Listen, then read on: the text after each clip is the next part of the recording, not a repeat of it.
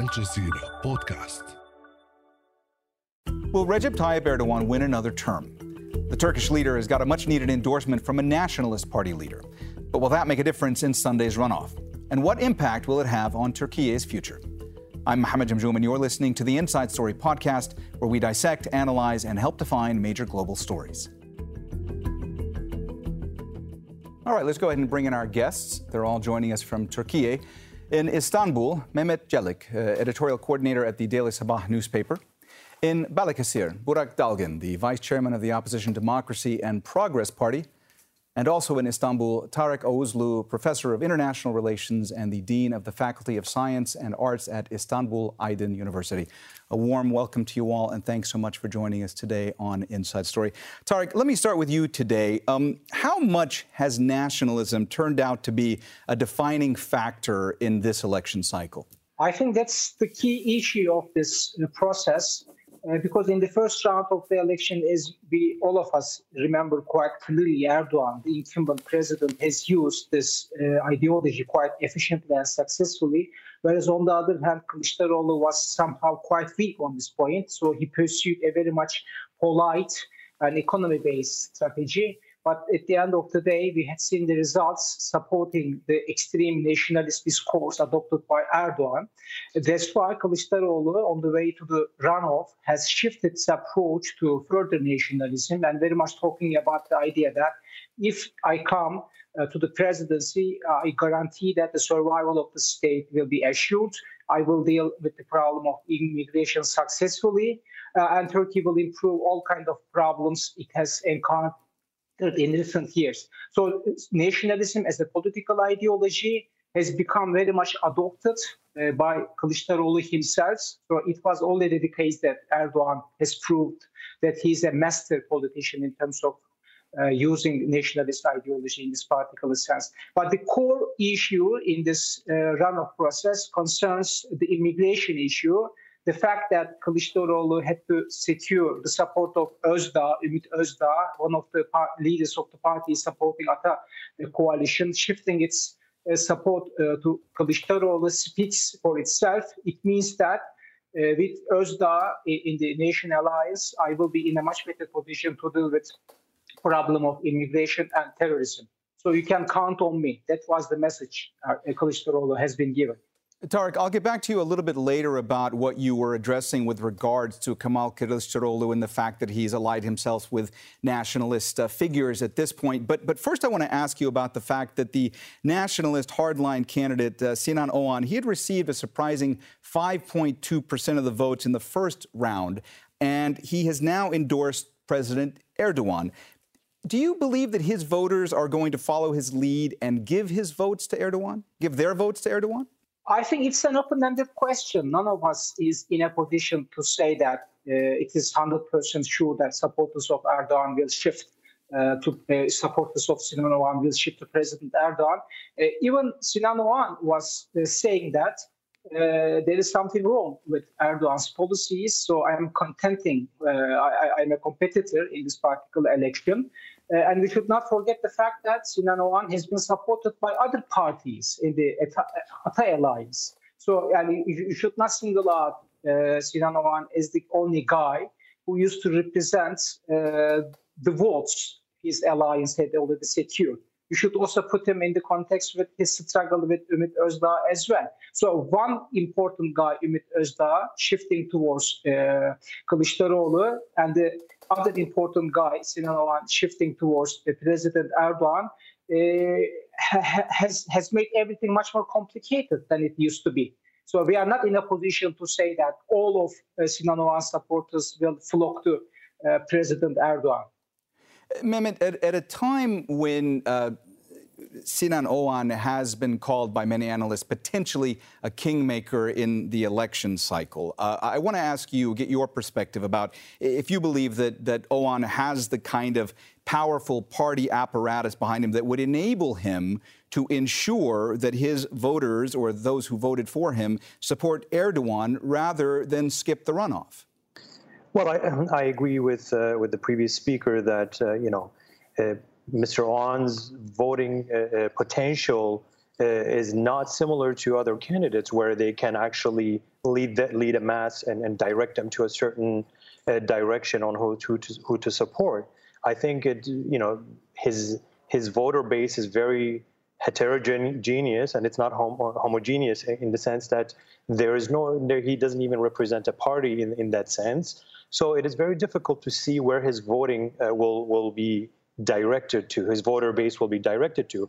On the case of nationalism, I think we have to differentiate between nationalism, and we understand it also in the West or in Europe, versus the new ultra-nationalist tendencies on the rise, particularly due to the presence of Syrian refugees for the past decade. So I think classifying President Erdogan or Mr. Erdogan as a leader that has been capitalizing on very ultra-nationalistic policies, I think it would be misrepresentation of his voter base to begin with. And also, I think we should differentiate between his nationalism, which I think it's very reactionary. It's a patriotism in the face of security threats, for example, or the Western dictation on Turkish policies, versus the ultra-nationalism, which has been the case with this election, which both Mr. Erdogan and Mr. Kılıçdaroğlu have been trying to appeal to. I think the kingmaker, whether that's Sinan Oğan or whether it is these reactionary or ultra-nationalist votes, it's something that we have to perhaps discuss and debate and clarify. So if he's a kingmaker, that will be something that we have to answer by answering whether he has the ability to direct all his voter base or that 5% towards one candidate or not. I'm not sure if he has that ability, and he himself also says that he's not 100% sure whether all his voters will be directed towards either candidate if he was to align with one of them. Mehmet, let me just follow up on something you're saying. You're talking about trying to differentiate, I believe you were saying, between nationalism and ultranationalism. And I'm trying to understand precisely how you're delineating this as well. Because if you have both of the major candidates, if you have President Erdogan and you have Kemal Kılıçdaroğlu, that are both aligning themselves with figures of the ultranationalist parties, who are taking anti-migration and anti-refugee stances, where does that put them along the spectrum going into the second round? Look, the anti-refugee or anti-migrant tendencies has been very loud in the Turkish media, in the Turkish politics, although we have to underline that this is not the general sentiment of the Turkish society. And I'm making a differentiation between the ultranationalists, which have been described as kingmaker in this election, and the patriotic citizens or voter base, which both Mr. Kılıçdaroğlu and Mr. Erdogan has in their voter base.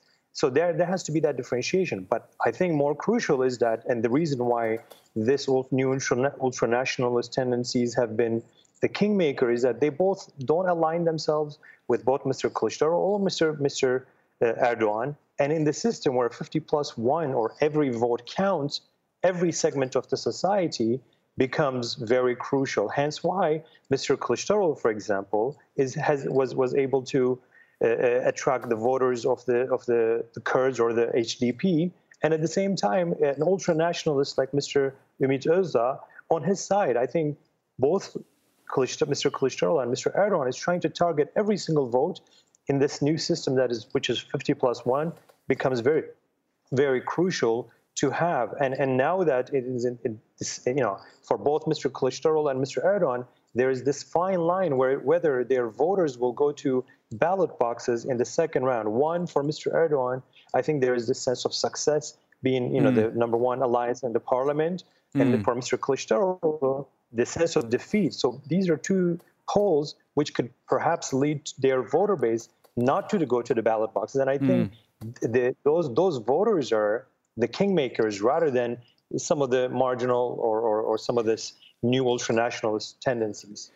Burak, let's go back almost 2 weeks. Let's take a look at the lead up to the first round. I want to ask you, from your perspective, did the opposition underestimate how much of a role nationalism would play in this election, and voters' sense of nationalism as well?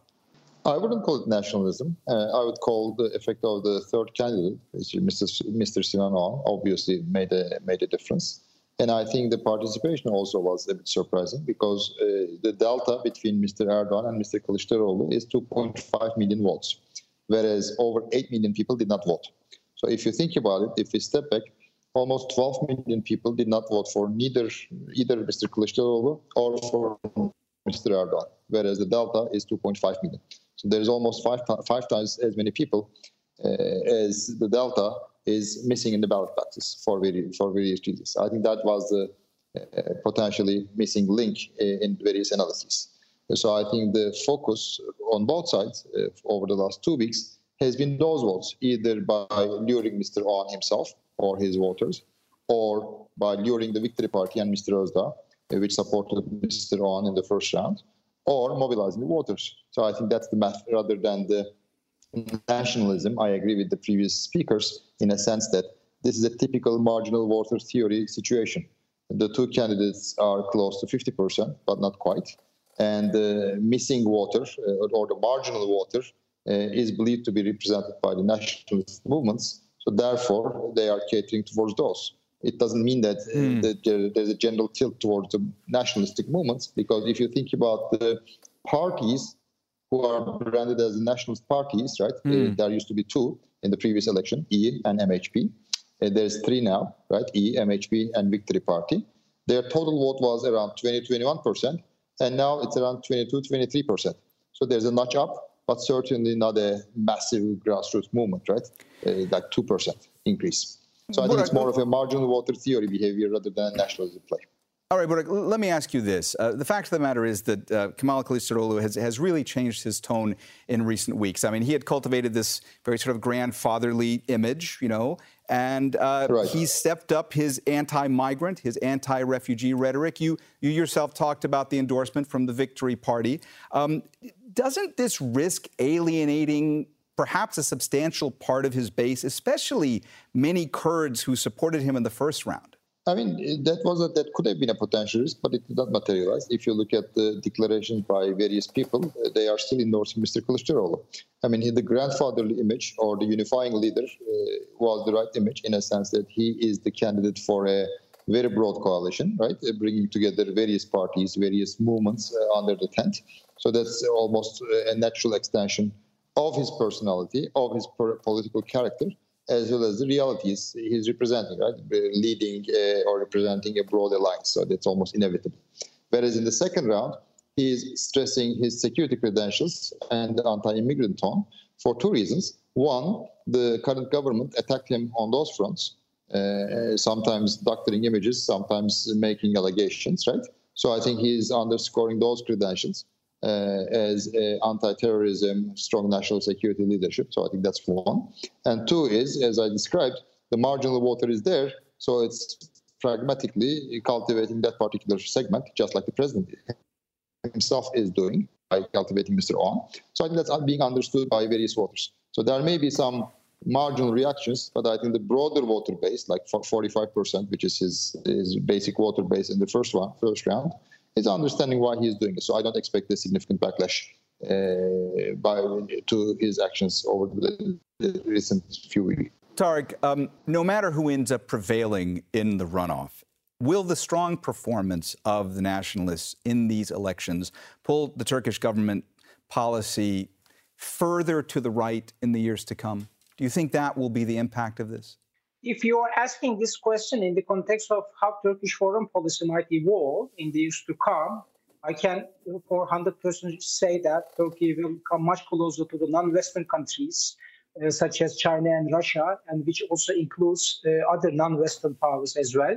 This also suggests that the leaders who have adopted somehow illiberal and authoritarian tendencies in domestic politics will become much more visible all around the globe, and this will somehow boost the chances of such kind of leaders to maintain their power or to come to power in the elections in their own countries in the years to come. And also, we can also suggest that if Erdogan wins this election, nationalism as a political ideology will continue to dominate Turkish domestic politics to some extent, to some degree. But we should not forget the fact that no matter which political rivals or contenders wins this election, the most important question facing the Turkish nation in the years to come will be how we get rid of this economic crisis and how Turkey improves somehow its relations with Western powers in its foreign policy. So a leader who speaks very much importance about finding a solution to the economic problem and also putting Turkish foreign policy in the context of much better relations with traditional Western allies will be quite successful. These are the key issues facing the winner of this presidential election. And I think, let me also say something about the question you had already put to other speakers. May I say something about that? Go ahead. I think the Kılıçdaroğlu has used a polarization strategy on the way to the runoff. This was quite the opposite of the strategy he adopted on the way to the first round of the elections. He was speaking so politely and very much undervaluing the importance of economy first campaign. But the results have disproven Kılıçdaroğlu. So he had to change his position. I should also underline another thing. He has been always saying that this is a kind of election suggesting a kind of referendum on the future of Turkey. So he was saying that we represent the forces of good, whereas Erdogan represents the forces of bad, ugly forces. And also, this is a very much polarization-based strategy. The antithesis of his strategy he adopted in the past. This is also quite important, that it might pay some dividends in the upcoming elections. And finally, let me also say another thing. Kılıçdaroğlu had in recent days participated in one of YouTube shows, Babala TV, which was the name of the YouTube channel. And he received questions from diehard Erdogan supporters. And he responded to such questions in an extremely mild manner, taking their concerns into consideration, even admitting that I did something bad, I did something wrong in the past, but if you give me the chance, I prove that I learned my lessons, so I will become the president of the whole nation. Anyway, such kind of strategies might pay some positive dividends in these elections. Let's see. Mehmet, whether we want to define some of these figures as nationalist or ultra-nationalist, fact of the matter is there have been new alliances forged by President Erdogan with figures who are hardline figures on the right, many of them anti-migration, anti-refugee figures. I want to ask you about the new alliances that have been made and how that realigns Turkish politics going forward. If President Erdogan prevails in the runoff, how much does that impact the political landscape in Turkey going forward? Well, it is no secret that there is a new Turkey and that has been redeveloped, and there is a new Turkey that has become a big influential actor in its region and also international community, international politics. And I think with this new Turkey, its internal dynamics have also changed. And I think one of the reasons, this whole political spectrum or this new, as you call, this nationalism or new alliances around nationalism have shaped is the fact that there is a huge burden of refugees, some 5 million refugees in Turkey, which has shaped contributed shaping its domestic politics in one way or the other. And now it has shaped its economy in one way or the other. But with this new Turkey in its region and new power globally, for example, when it comes to its defense industry that has been very popular in recent years, its political dynamics have also changed. So there is, this new sense of new Turkey that has shaped political psyche of the society that, created new alliances, new movements, new parties, and new sense of unity in the face of some of external threats, be it along its southern border, or with Syria, in northern Syria, or be it in the East Med, for example, where Turkey has to protect its interests, or be it in Libya. So there's these new dynamics that are affected by economy, by social issues like refugee issue, or by security issues that internal dynamics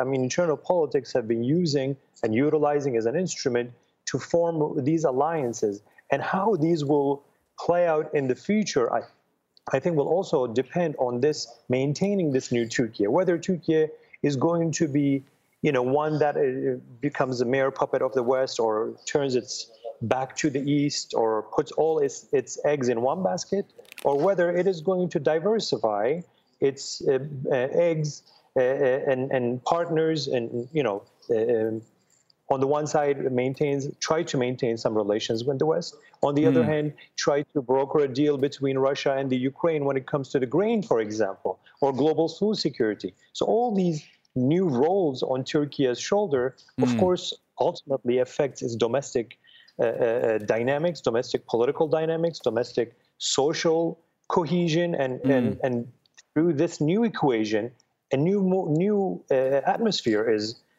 emerging. I think these political alliances are partially due to these new dimensions that Turkey has been evolving into in the past 2 decades. Tarik, President Erdogan's stronger than expected showing in the first round really surprised a lot of the pollsters who'd predicted a different outcome. How did pollsters get this so wrong? That's the question which proves to be extremely difficult to answer, because many pollsters had assumed, I guess, the Turkish electorate would very much take into account how miserable an economic situation we have at home and how severe the migration problem is already in today's Turkey. And also thinking that people are really fed up with illiberal authoritarianism or lack of democracy, and very much value political rights and human rights. But we had clearly seen that Turkish electorate is much more homo sociologicus rather than homo economicus. So identity-based politics focus on national interests and concerns over survival, and allegiance to President Erdogan, believing that, okay, he might have done something bad in recent years, but we know that when he was given the opportunity, he did many things many things good in the past. So he could repeat his success story when we have given him another chance. So I think such kind of considerations have been largely underestimated or ignored by many pollster companies. So this is very much important. And Tarik, I'm sorry to interrupt you. We are starting to run out of time. We just have about 2 minutes left. I want to ask you, if Mr. Kılıçdaroğlu were to prevail in the runoff, how difficult would it be for him to unite his alliance after the election? How tough would that be? I think that's the key question. Even President Erdogan is underlying this point. He was saying that, okay, the Nation Alliance consists of 6 political parties as well as Özdağı supporters. So reaching consensus will be extremely difficult within this coalition. And he has some point on that. And also, another difficulty might arise if we have a president coming from one particular alliance, but the parliament coming from another alliance. So how these two agencies will cooperate with each other, that is an extremely difficult question to answer. So Kılıçdaroğlu will face increasingly difficult situation when he was given the opportunity to rule the country, because reaching consensus is not a part of Turkish political culture. And ruling on consensus is very much required in today's Turkey, but it will prove too difficult to achieve, because it is not in the DNA of Turkish body politic. Let me put it this way. All right, we've run out of time, so we're going to have to leave the conversation there. Thanks so much to our guests, Mehmet Celik and Tarik Oguzlu. And thanks also to Burak Dalgin. He was with us earlier and had to leave the program early. This episode was produced by Mohammed Al-Aishi, Katia Lopez Hodoyan, Abla Klah, and Jimmy Gerahun. Studio sound was by Yasser Rahmani. The program was edited by Anil Anandan, Linda Nguyen, and Joe DeFrias. Be sure to subscribe to the Inside Story podcast to catch every episode. Thank you for listening. Tune in on Monday for our next episode. This week on The Take, will Spanish football finally tackle its racism problem? That's The Take by Al Jazeera. Listen wherever you get your podcasts.